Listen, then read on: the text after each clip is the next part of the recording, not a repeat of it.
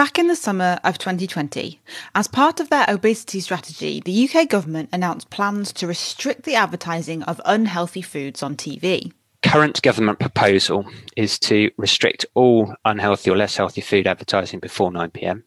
on television and to restrict it online, full stop, across all hours.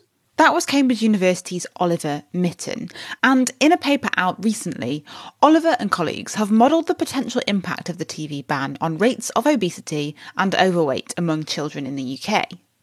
They estimate that as many as 1 in 22 cases of childhood obesity may be attributable to these unhealthy food adverts on TV pre-9 p.m. So, what difference could restricting these ads make? What about health inequality? And is it actually going to go ahead?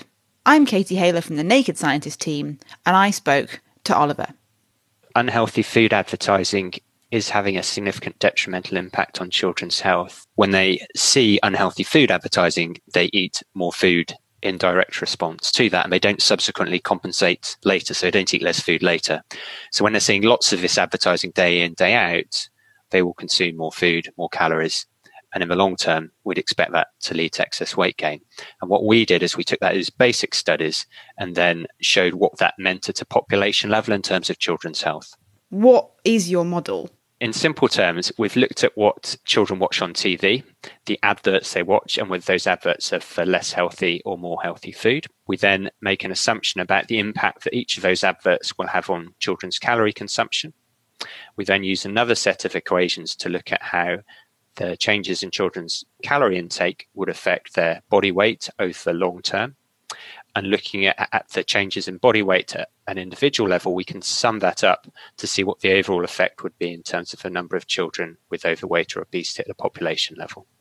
And what have you found out? So we looked at the impact of removing all of that unhealthy food advertising before 9 p.m, the effect it would have on children's calorie intake, what that would mean for average changes in body weight, and particularly what it would mean for children who are in the overweight and obese category. So we estimate we could be preventing as many as 40,000 children with obesity and a further 80,000 children with overweight.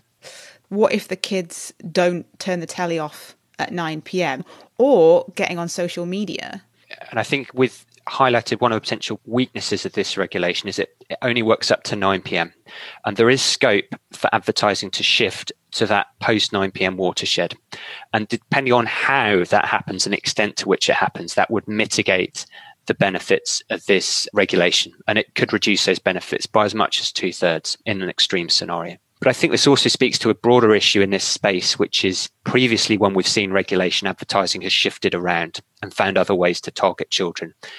And I think the greater concern, as you mentioned, from a health perspective, is advertising shifting online.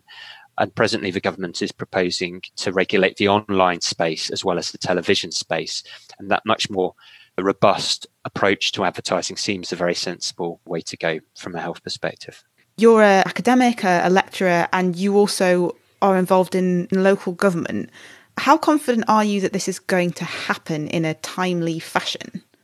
It's difficult to know because it feels like we've been in a similar space beforehand with the government having a concrete proposal on the table and then after a consultation backing away from it.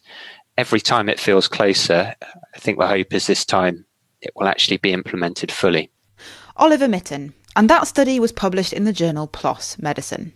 And actually, the story has moved on since this was first recorded, with proposals now to also ban the online advertising of foods deemed to be too high in fat, sugar and salt. And it'll be interesting to see how this develops.